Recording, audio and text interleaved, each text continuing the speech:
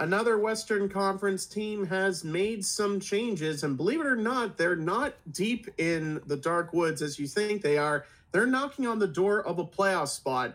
However, the decision to make a coaching change has kind of rubbed some fans and players the wrong way, culminating into an incident where a fan base decided to boo an entire player. Don't worry, though, they eventually cheered for him later in the week. We'll talk about all the commotion going on in St. Louis in episode 392 of the Lace 'Em Up podcast, which starts right now.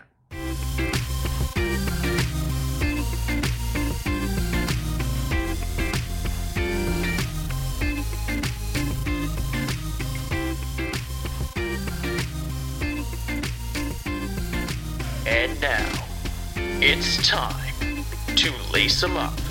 Here's Brett and Steve.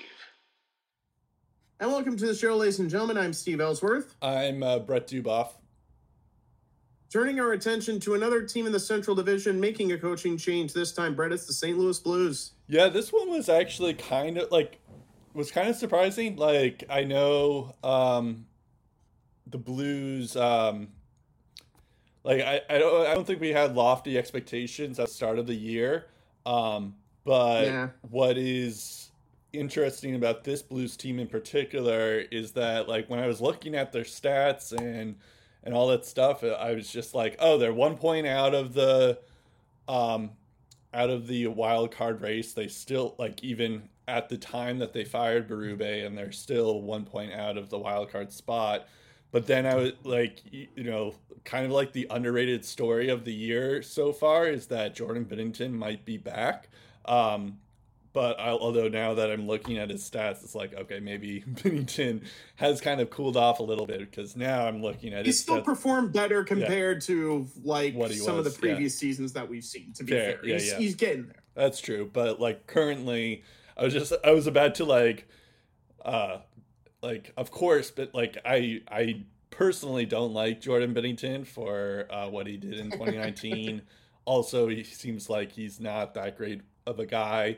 A person, but I was about to compliment him, and now I'm relieved that I don't have to, because I thought his stats were actually better, but it turns out that he has a 908 save percentage and a 3.05 GAA.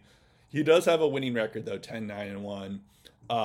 So maybe there is something to that, where he's also faced the most shots in the league. Yep, by the way. Fair. And then like you look at their skating, it's like, yeah, like Robert Thomas, he's been good. He has 32 points in 30 games. Buchnevich and Jordan Kyrou, who we'll get into in a second, had kind of cooled off. They weren't necessarily doing anything. I have Kevin Hayes in a few leagues, and so I was aware that he was scoring sometimes, but he's kind of been a little bit disappointing at times as well. So 16 points in 30 games, and then you just go down this list, and it's like, okay, so maybe that's why Armstrong did this, to fire Craig Berube and all that stuff. But then you also think of, like, because I knew that, like, Justin Falk, for instance, he's on a 4-year, $6.5 million contract right now, or he's in terms of, by that, what's left of his contract, right? Yeah. I said that, I phrased that poorly. Okay. Yeah. That's not good. Yeah. Same with Torrey Krug. Colton Parayko has $6.5 million, but and he has a few years even more left on his contract. So you have 3 defensemen making $6.5 million. They're all disappointing right now. Although, like, to Justin Falk's credit, he was pretty good last year. Torrey Krug has been battling injuries, and he's starting to pick it up a little bit. And then also, it's like Nick Leddy, who used to be actually a decent shutdown defenseman. I remember when it used to be like a big deal when the Blackhawks traded him to the Islanders.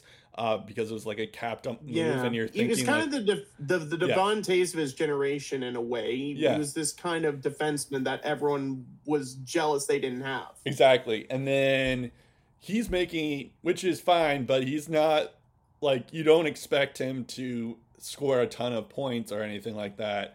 And then but even still, it's like he's kind of like a poorer version of his former self. Like he's not in his prime anymore. But even still, he has 3 more years left on his contract, making $4 million. So that's still a lot of money. And then it's all to say, like, I guess what ended up happening, or the reason why they locked up their defenseman like this, is because Alex Pietrangelo, he left, and in 2020, and supposedly we looked this up, that it was due to the fact that that Pietrangelo wanted a no movement clause, and it turns out that and Doug Armstrong just didn't want to do that, so that was he was willing to stay there. He just wasn't refusing to do the no movement clause, which I guess makes some sense. It's like, of course Pietrangelo won the Stanley Cup, or he was a big reason. Pietrangelo is 33 years old, by the way. You want to give a guy a 7-year deal with a full no move, entering his like age 29, age 30 season. That's a risk that I'm pretty certain, if you look at history, doesn't favor GMs. So I can understand the hesitancy there. Yeah, and also, I mean, to be fair though, like, the Vegas Golden Knights did win the Stanley Cup, and Pietrangelo was a big part of that. So it's like, okay, maybe, he is a good defenseman. So maybe you just like suck it up. But I guess like the thing, and I partially agree with you as well, because it's like hindsight is 2020 and all that. But at the same time, it's like what they basically did was they signed like Krug, Falk, and Parayko and Leddy. Like, so 4 defensemen who basically do some aspect of what Pietrangelo does. and kind of just, like, they basically, like, expanded out what Pietrangelo does into, like, 4 separate players, and just gave those guys long-term contracts, which isn't necessarily the right thing to do. I don't. They also gave Scandella a 4-year extension, which, looking back at 3.275, is a lot. Yeah. So to bring this back, Berube did what he could, and but like the real reason why the Blues are struggling is the contract situation. Also, like Jordan Binnington, like, now that he is back to struggling a little bit now, it's like he's making 4 years, $6 million, as well. So like, that's not a great contract. So anyways, I guess I'm just thinking that there's not, it's like, was Berube the right thing to do? I mean, I think Berube was able to get something out of these guys, and that there is something to that.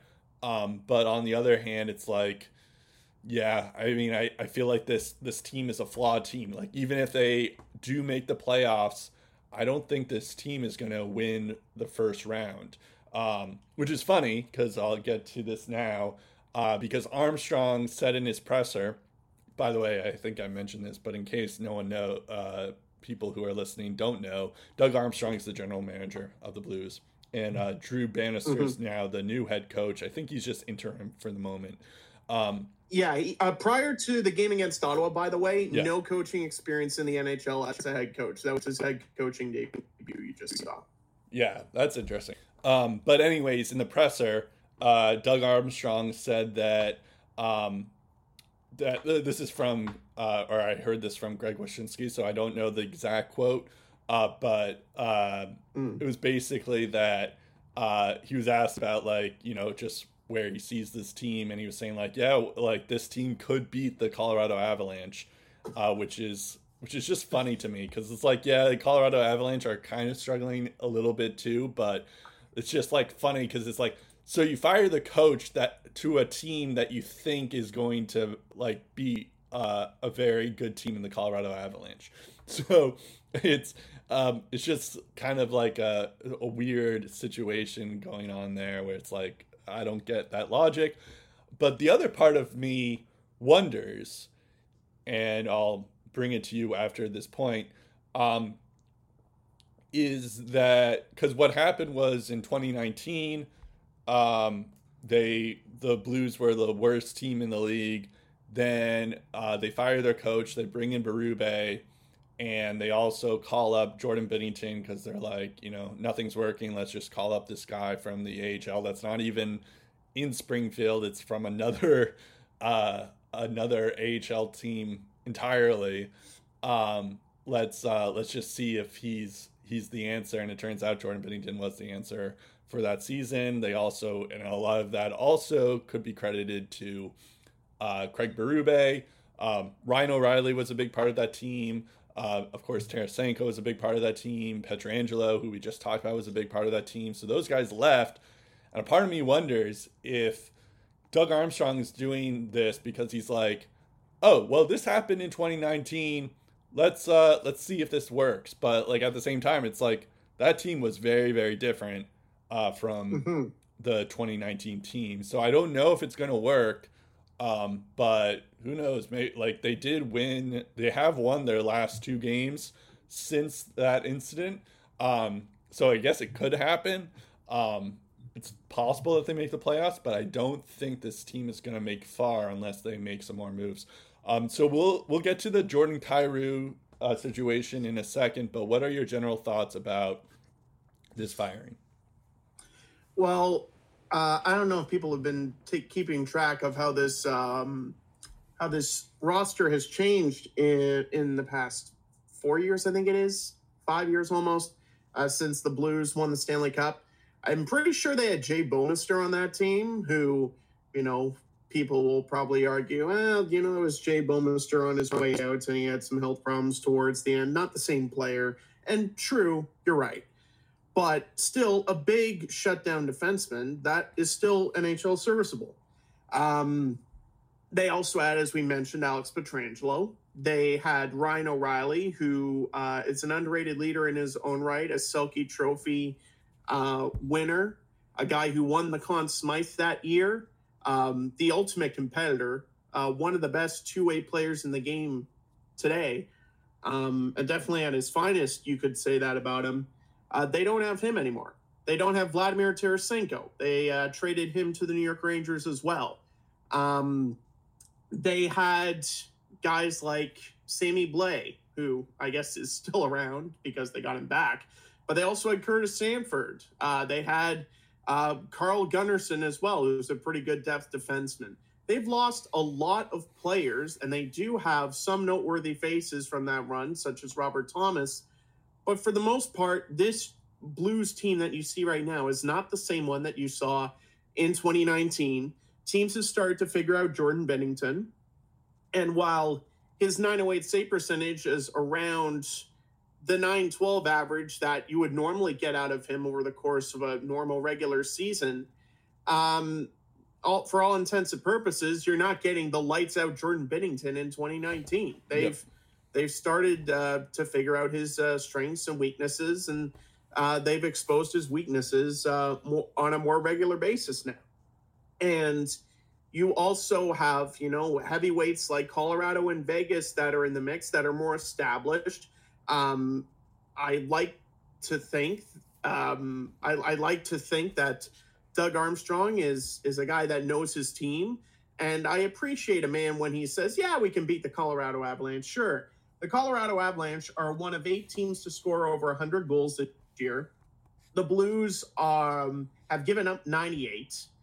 Which is just a shade under the Colorado Avalanche. But as I mentioned with Jordan Binnington's stats, no other goalie has faced more shots than Jordan Binnington.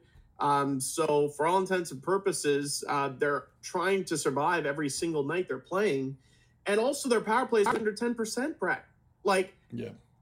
You got to be able to contribute offense with your special teams. The Blues can't do that. They're one of a handful of teams that are below 10% in that department. So if you're looking at the amount of term and dollars that they're dishing out to their star players like Torrey Krug, who they as we mentioned many times, have reportedly tried to trade in the offseason, didn't end up working out that way, and he's still on the team. But if you're left with these players, for better or worse, you got to find a way to get wins on the board. And heading into the season, I wasn't sure if Craig Berube had what it took to turn this team around. And I think he was the right coach for the Blues in 2019 when they won it all. That does not mean he's the right coach now. And with a game below 500 heading into their game against Ottawa, which they won, and they also beat the Dallas Stars too the following game. So they're 2-0. That's good to this point under Drew Bannister. There's still a lot of unknowns with this team, and I just don't know if this team screams playoffs for me. Yeah. They might be a wild card sneaker, but I don't really consider them to be a threat in the Western Conference. They're just a team that's right there, but I don't think they can really punch above their weight with the guys that they have, at least how they're currently constructed, and Drew Bannister is going to have to get something out of them that Craig Berube wasn't able to. Yeah. I mean, I feel like, I guess, it's like, I don't know if I would have fired him because, you still have that, like, oh, well, he won a cup and all that stuff, and he still has that credits, and I don't think this is entirely on him. But yeah, I agree. I think there has to be another move that's coming into play for this Blues team or for me to feel like, oh, okay, this team's going to be scary in the playoffs. I still don't feel that way. And that's mostly just because it's Doug Armstrong's fault and not Berube. And I assume Berube will eventually coach again in the NHL. He is a good coach. I just don't know. I think it's more of a team thing than anything. Mm-hmm. And kind of to get a sense of how beloved he was by the fans, Jordan Kyrou, he said that at this point he had like 19 points in 28 games. It's like, okay, but not as good as we expect him to be at this point. But he was asked on his relationship with Berube. He said, "I've got no comment. He's not my coach anymore."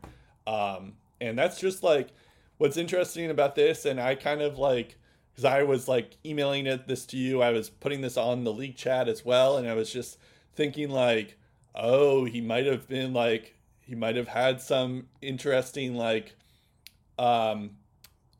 he might have had some anger towards Berube for, he just didn't get along with Berube or something, and I just took that to put me. it into perspective, Jordan Kyrou has had back-to-back 70-point seasons. Yeah. He went from 188 shots on goal in 2021-22 to a whopping 272 last year. Yep. And he upped his goal total from 27 to 37. However, and I know plus minus is subjective, he was a plus 10 in 21-22 last year, minus 38 on the year.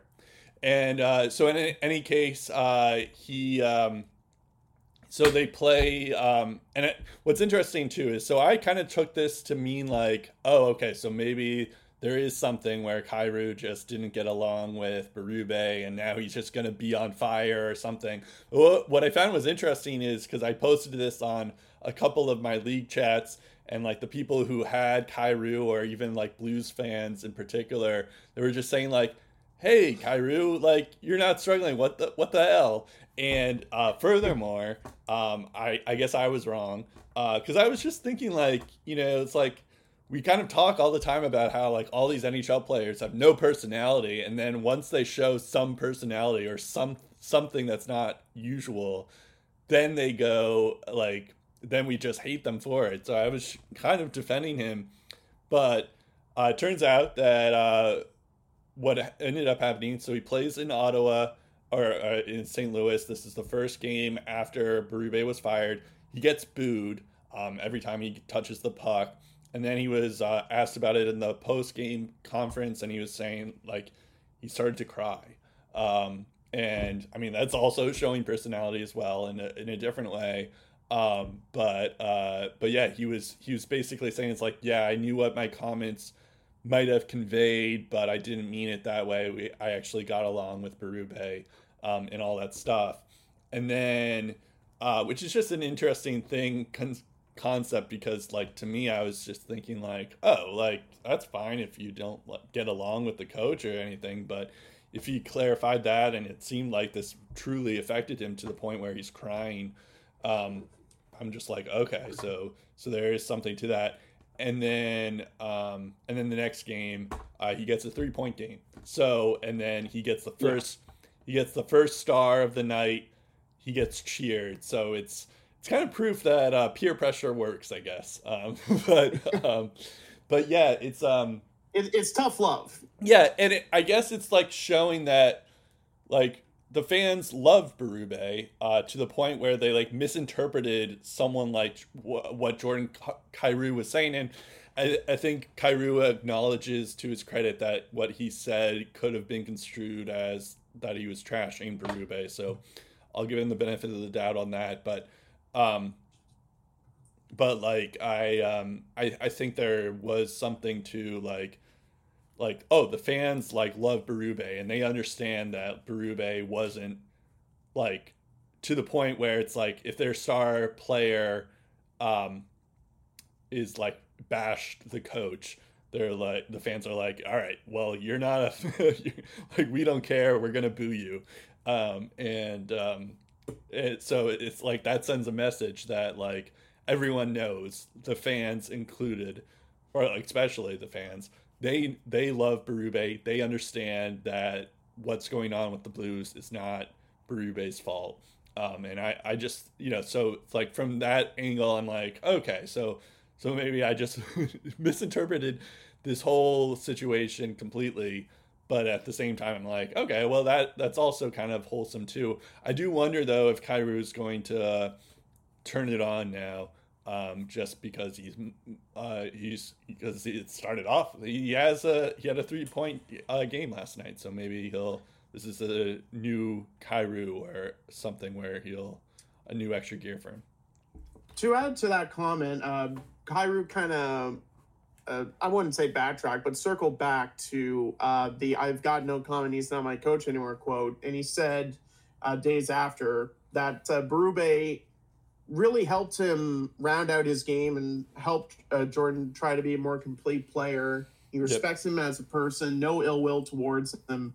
But I think, similar with the St. Louis Blues, he's trying to put the past behind him and get back to winning hockey. Because prior to that comment, he was talking about trying to get back to the way we know how to play hockey. And by that, maybe he meant getting the confidence back and getting a bit of the culture back that maybe was kind of muddied in between Pietrangelo leaving and Ryan O'Reilly leaving. And there's just been a lot of change for the Blues to kind of process in just a short period of time. And they're tired of losing as much as the fans are tired of watching them lose. And they want to get back to playing winning hockey and restoring, the amount of pride. And I think the fans probably look at Jordan Kyrou's numbers. Oh, he only played 16 games in 18-19. He only got 3 points. He wasn't a part of that cup-winning team, and Berube was the reason why we ended up winning the cup that year. It was the biggest thing we've had to cheer about our entire lives. And for this guy to maybe not give him like a ice-cold forearm shiver on the way out, I don't think that was his intent, but that's probably perceived based on those comments that he was like, screw that guy. He's not my coach anymore. I don't want to talk about him. Right. I think the fans probably perceive that as in, oh, you don't care about our boy. Well, we're going to boo the crap out of you now. Right. And then I think after hearing those post-game comments, they're like, okay, he cares about us. He's good. Yeah. So I think it was, one of those heat in the moment kind of things that, the fans had to move past and the player had to move past. And, I'm sure there are rough patches in a lot of hockey players' careers where their patience has been tested and their loyalty to to the fan base they represent has been tested as well. And the winners come out of that on the other side bigger and better people. And I think Jordan Kyrou, I take him at his word how much he loves this city and wants to play for this team and these supportive fans that have been with this Blues team through a lot of trials and tribulations in their rich history. And hopefully that 3-point game is the start of their resurgence. Yeah, we'll see. So on that note, I think we're both in agreement that we don't think this is the right move. I feel like there's going to be more moves coming in the way, but I think it was the first move that they had to make to try and turn things around. I don't know what else they could have done. Yeah, I mean, they could have made a trade, but yeah, I guess. Well, yeah. But yeah. So the next question is, can the Blues turn this around? I mean, I guess it's still possible because they are 1 point out of the wild card spot, and they did win their last 2 games since the firing. I don't know if it's going to have some staying power, but at the same time, like, I'm looking at the 2 wild card spots right now in the West. The Arizona Coyotes have 32 points, and the Nashville Predators have 36 points, and the Blues have 31 points. So both have been streaky teams, by the way. They could easily go on a bit of a sludge here. So it's definitely like possible that the Blues could get into the mix. And it's also interesting too because in the Central there's a 3-way tie at the top of the division where it's Winnipeg, Dallas, and Colorado with 38 points. So it's definitely possible the Blues could get on a winning streak, and maybe I'm like, maybe just Binnington will start to figure this out even more. So I guess it's possible that they can turn this around and make the playoffs. But as I alluded to at the start of the show, I don't think they're getting past the first round. So even if they do make it. So that brings us to the next question that I have here is, what other moves might be underway? That is quite an interesting question because I think in order for the Blues to make a significant transaction, they're going to have to swallow a very bad Buckley's pill because they're probably going to have to retain salary. Kyrou, Thomas, Braden Shen, they're all getting paid a considerable amount of money for a considerable amount of term. In terms of money, they could trade away and retain a bit less.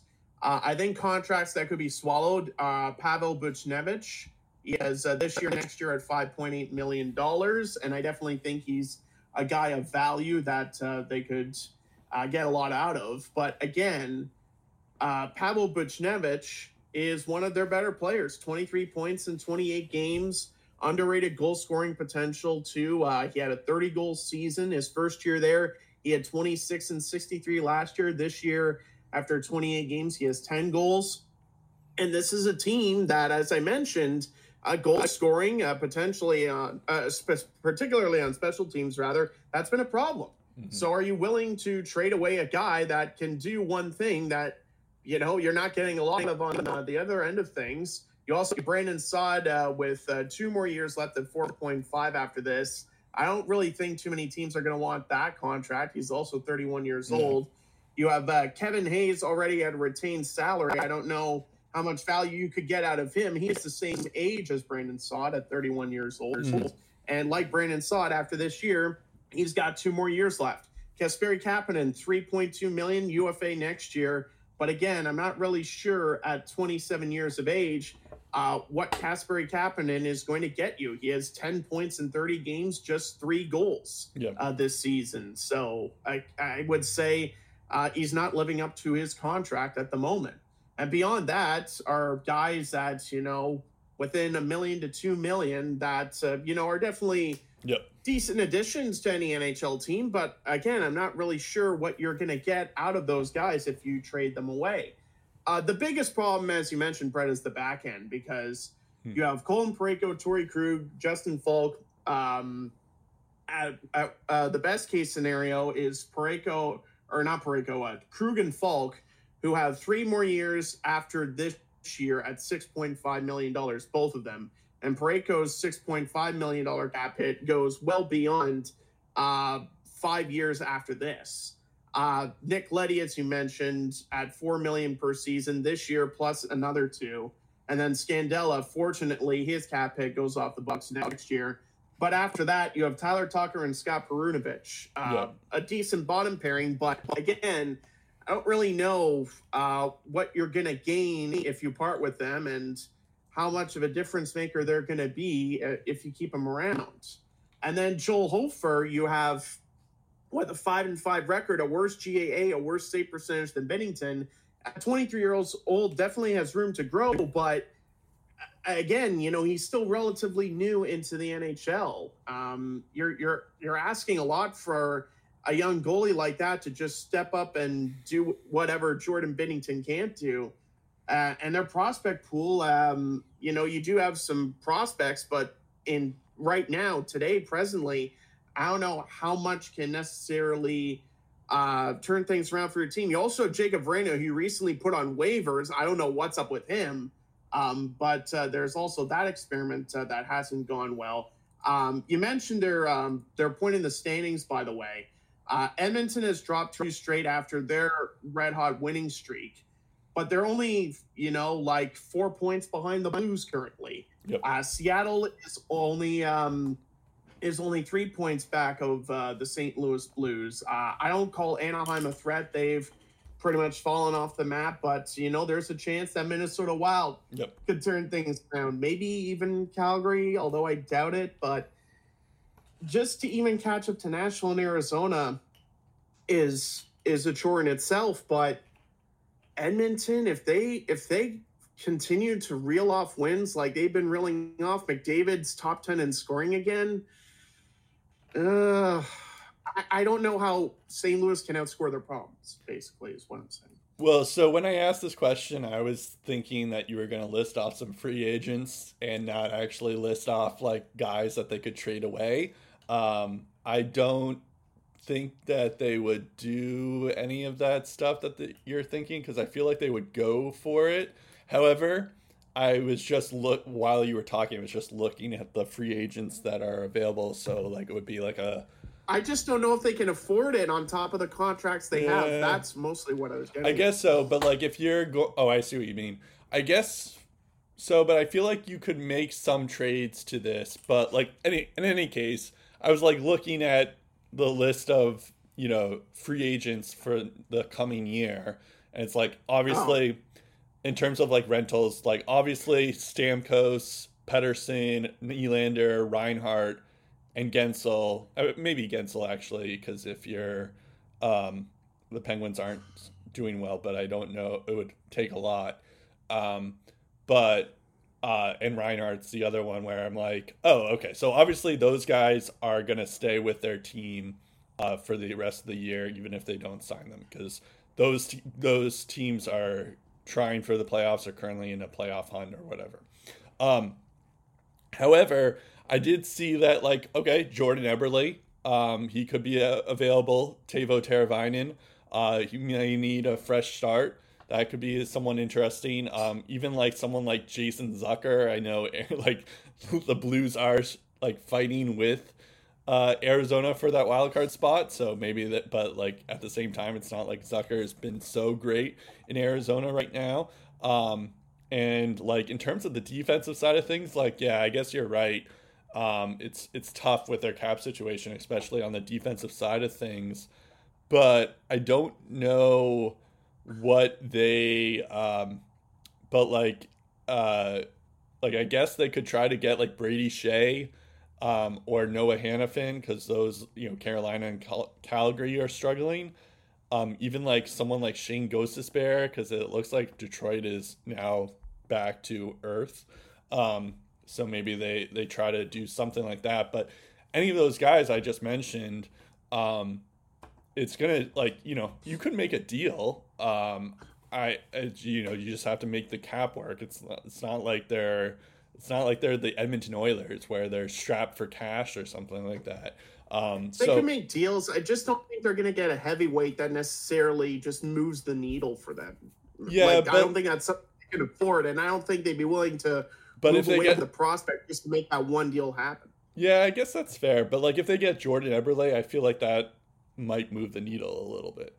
Yeah, I can see Eberle being a fit for them. Or Teuvo Teravainen. That's another one that I could see kind of being out of team. Yeah. And maybe offload a defenseman, because Carolina's been looking for defensive help. Yeah. So if there's a way that they can make the money work, you get rid of one of your defensemen to get in a guy like Teuvo. Yeah, and Seattle could use another defenseman as well. So Yep. that's yeah. Yeah. I feel like it's like There are some okay. trading partners out there. There just aren't any home run trades that I think would be in their wheelhouse, really. Yeah, I guess it's like at the same time, and now like this is kind of like a brief preview of the trade deadline because I feel like Teravainen and Eberle are going to be the hot players that teams will want before the deadline. But yeah, in any case, yeah, I guess I think they could turn it around, but I would only feel comfortable if they make a move like that where they get a rental, and Yeah. I'm like, okay, I think we're working with something there. Speaking of Carolina, we move on to the rapid fire, and this was a great transition, but I wasn't ready because I have to like open up the clock app here. Okay, so anyways, forget I said anything. Speaking of Carolina, we start the rapid fire because Antti Ranta was waived or put on waiver. He was unclaimed. And yeah, Antti Ranta had like not a sub 900 save percentage, but a sub 800 save percentage by the time he was waived. So this does seem like it was the right move. I don't know if this is because he's old now or because he's just the injuries have caught up to him. But either case, it seems like he just didn't have it. And there was always these like jokes about like, oh well, yeah, I can't even get to his stat page here. I found it. It's not good. Yeah, so it's funny. I have him in a cap league, but I had to unclaim him, so I'm trying to like forget that I had Ranta on my team.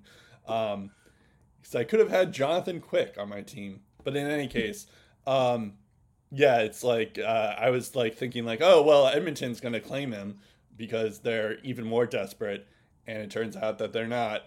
But yeah, Carolina, it's kind of interesting now. Like in hindsight, it's like, why did Carolina pay Freddie Anderson and Ranta like to an extension when they could have like both goalies just didn't work out for them? So so it is kind of like weird, and I don't know what Carolina does now anymore because it's not like Kochetkov has been great. They did call up Yaniv Peretz, who was their AHL goalie, but I feel like there's going to be a move pretty soon where they're going to get another goalie pretty soon. To show you how bad Antti Ranta's stats are, he's 6-5-1, which is the only redeeming part about his stat line. Yeah. He has a 3.61 goals against average, somehow with a shutout in there. Yep. It's hilarious. And an 854 save percentage. To put that into perspective, only 2 goalies have posted a worse save percentage. They are as follows. Magnus Krona on the San Jose Sharks with 13 saves on 17 shots. That's a 765 save percentage and a 7.87 goals against average. He has played this season 30 minutes and 30 seconds. The other goalie is Daniel Tarasov of the Columbus Blue Jackets. Appeared in one game, started that game, lost that game in regulation, 24 saves on 29 shots, 828 save percentage, and a 5.22 goals against average. He played in that game 57 minutes and 30 seconds. Antti Ranta has posted an 854 save percentage with nearly 749 minutes on the season. It's crazy. And those are the only 2 goalies with a worse save percentage. I thought you were gonna say Jack Campbell was the other one, but yeah, that's even worse. Yeah, he's worse than Jack Campbell. That's crazy. Let's see. The name that comes after Antti Ranta is Eric Comrie, who has an 863 save percentage. Yeah, that's not great. Yeah. Practically unusable. Yep. Unusable numbers. Yeah. So, but yeah, I guess like, what do we think Carolina does, or I don't know. I don't know. Maybe collectively do a better job of tracking the amount of shots that are coming the goalie's way, maybe limiting the amount of high dangers. I don't know. Or maybe the goalies just need to be better because Kochetkov, you mentioned his numbers. He has an 890, 17th worst save percentage in the league. Freddie Anderson has an 894, 23rd worst save percentage in the league. Although his GAA is below 3, so that's good. And Anderson is injured, so you can kind of you must be pretty bad for a team to just be like, yeah, we know our starting goalie's injured, but you're no better, so we're waiving you. And his cap hit's below $2 million. Yep. So now in other news, I assume the Hurricanes will make a move sometime this week, and we'll cover it. Maybe they'll be the ones that trade for John Gibson and free him from the Anaheim hell. Yeah, maybe. In any case, Kyle Connor is out. He's going to miss the next 6 to 8 weeks because of a knee-on-knee. So this is a huge loss for the Winnipeg Jets because he was, he could have been like getting the Hart Trophy nods. But it looks like that's not going to happen since he's not going to play a full season. But on the other hand, it's like Gabe Vilardi, he's slowly picking it up now. So, all is not lost in Winnipeg, but of course this is at the same time, it is a huge loss for Winnipeg at the same time. Yeah, Kyle Connor with 17 goals in 26 games, tied for fifth in goal scoring league-wide in that department. And averaging over 20 minutes per game. Definitely a guy that the Winnipeg Jets really can't afford to lose at the moment. But at the same time, though, Nikolai Ehlers has 10 goals. Scheifele has 11 goals. Sure. You got 9 goals from Cole Perfetti, even 8 goals from Nino Niederreiter. So I don't think one guy alone can replace what Kyle Connor is leaving behind for a bit. But scoring by committee, I definitely think the Jets can make do, especially if Connor Hellebuyck performs the season of his life. Yeah. I guess there's like something in the water in Columbus because this is the second year in a row where they have bad injury luck. This time, Boone Jenner, which we didn't talk about last week, but he's out six weeks with a fractured jaw. And then you have Patrick Laine, who's also out 6 to 8 weeks as well. It's like, all is not going well in Columbus again. And they were already off to a rough start to begin with. But, I try, usually when, as you've noticed, I've tried to give some like positive spin to injuries like this, but I guess it's like Fantilli sometimes is scoring, but it seems like they're kind of like he was on the fourth line the other night. So it's like, okay, maybe they're misusing him in some case. But it's not a great situation in Columbus again. Maybe this will finally be the thing that needs to happen for Johnny Gaudreau to score goals again. Because Boone Jenner leads the team at the time of his injury with 13 goals in 29 games. Kirill Marchenko, by the way, nice story there.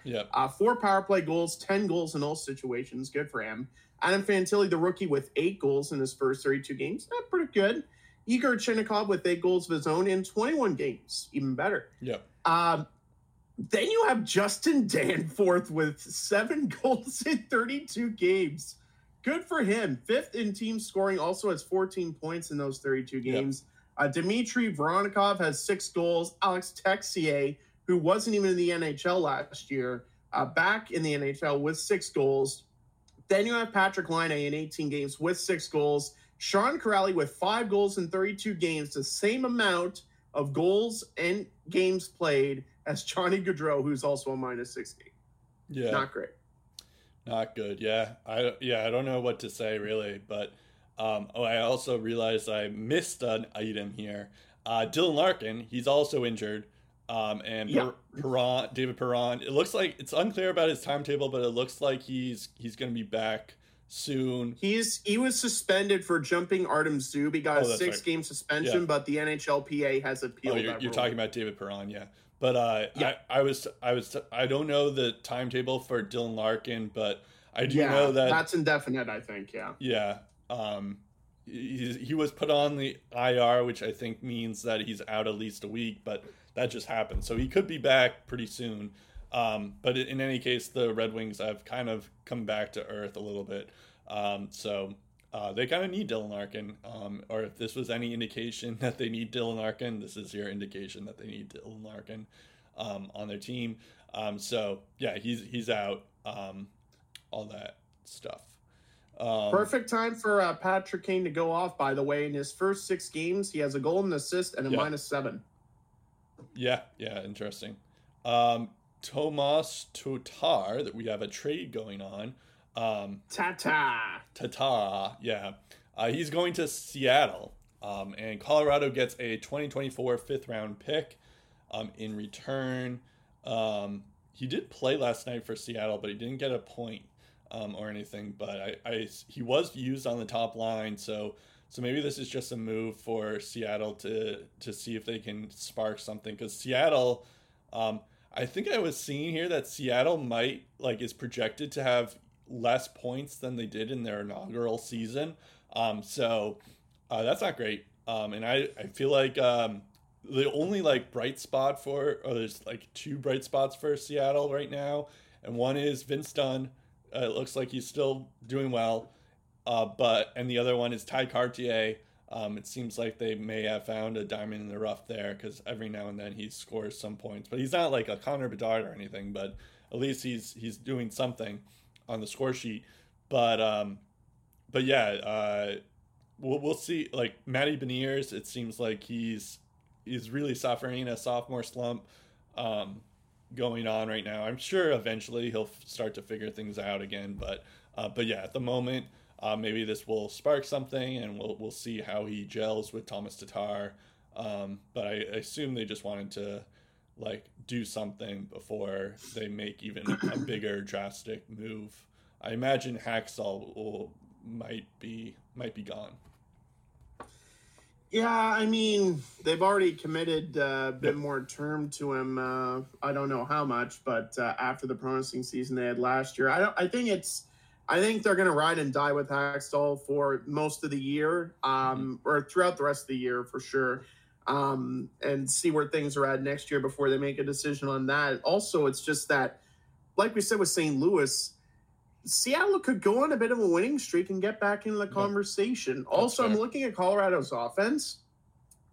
Their highest scoring forwards are McKinnon, Rantanen, Makar, and Nichushkin. All of them are around a point a game pace or better. Their next highest scoring forward is Ross Colton with 8 goals and 14 points in 30 games.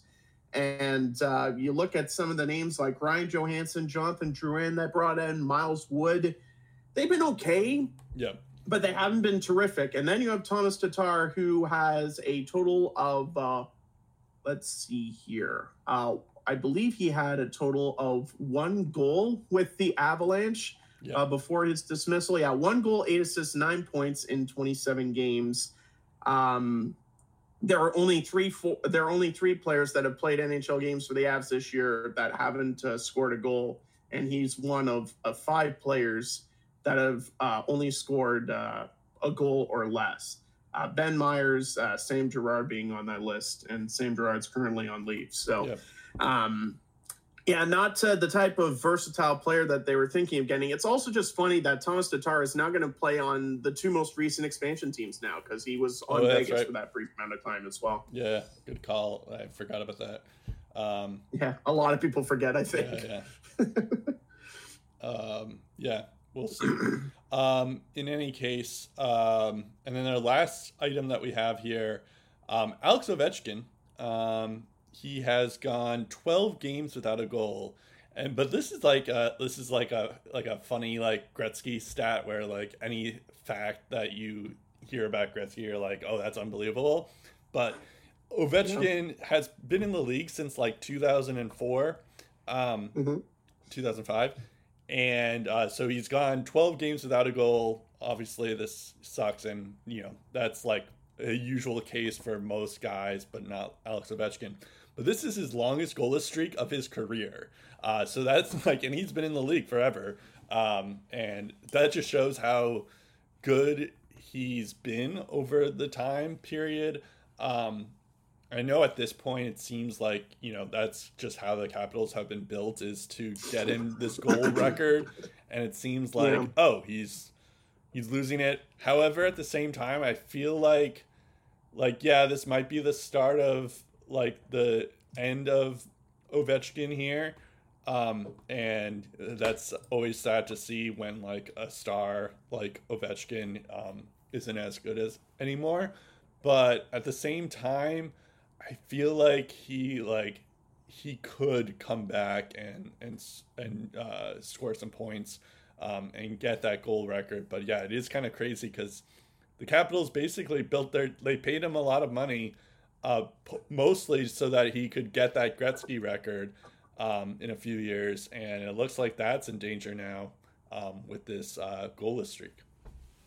I definitely think it's important for him to get goals in bunches, just to not go through a really rough, egregious season where you just forget how to score goals, and then those problems transition into future seasons. Because even if he gets 25 to 30 goals, he still has a fair ways to catch Gretzky. And if he's averaging less than 10 a year, not ideal for his pursuit at all.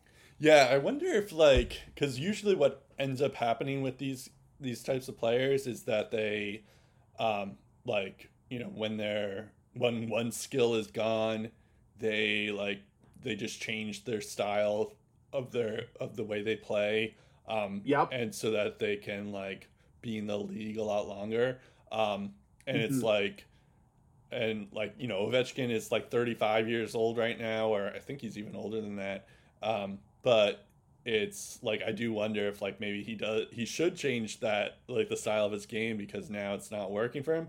But at the same time, I feel like I'm gonna be eating my words in a month where he's gonna all of a sudden get 20 goals. If they get a red hot power play, you know where the puck's going to, and that's all it takes. Yeah, exactly.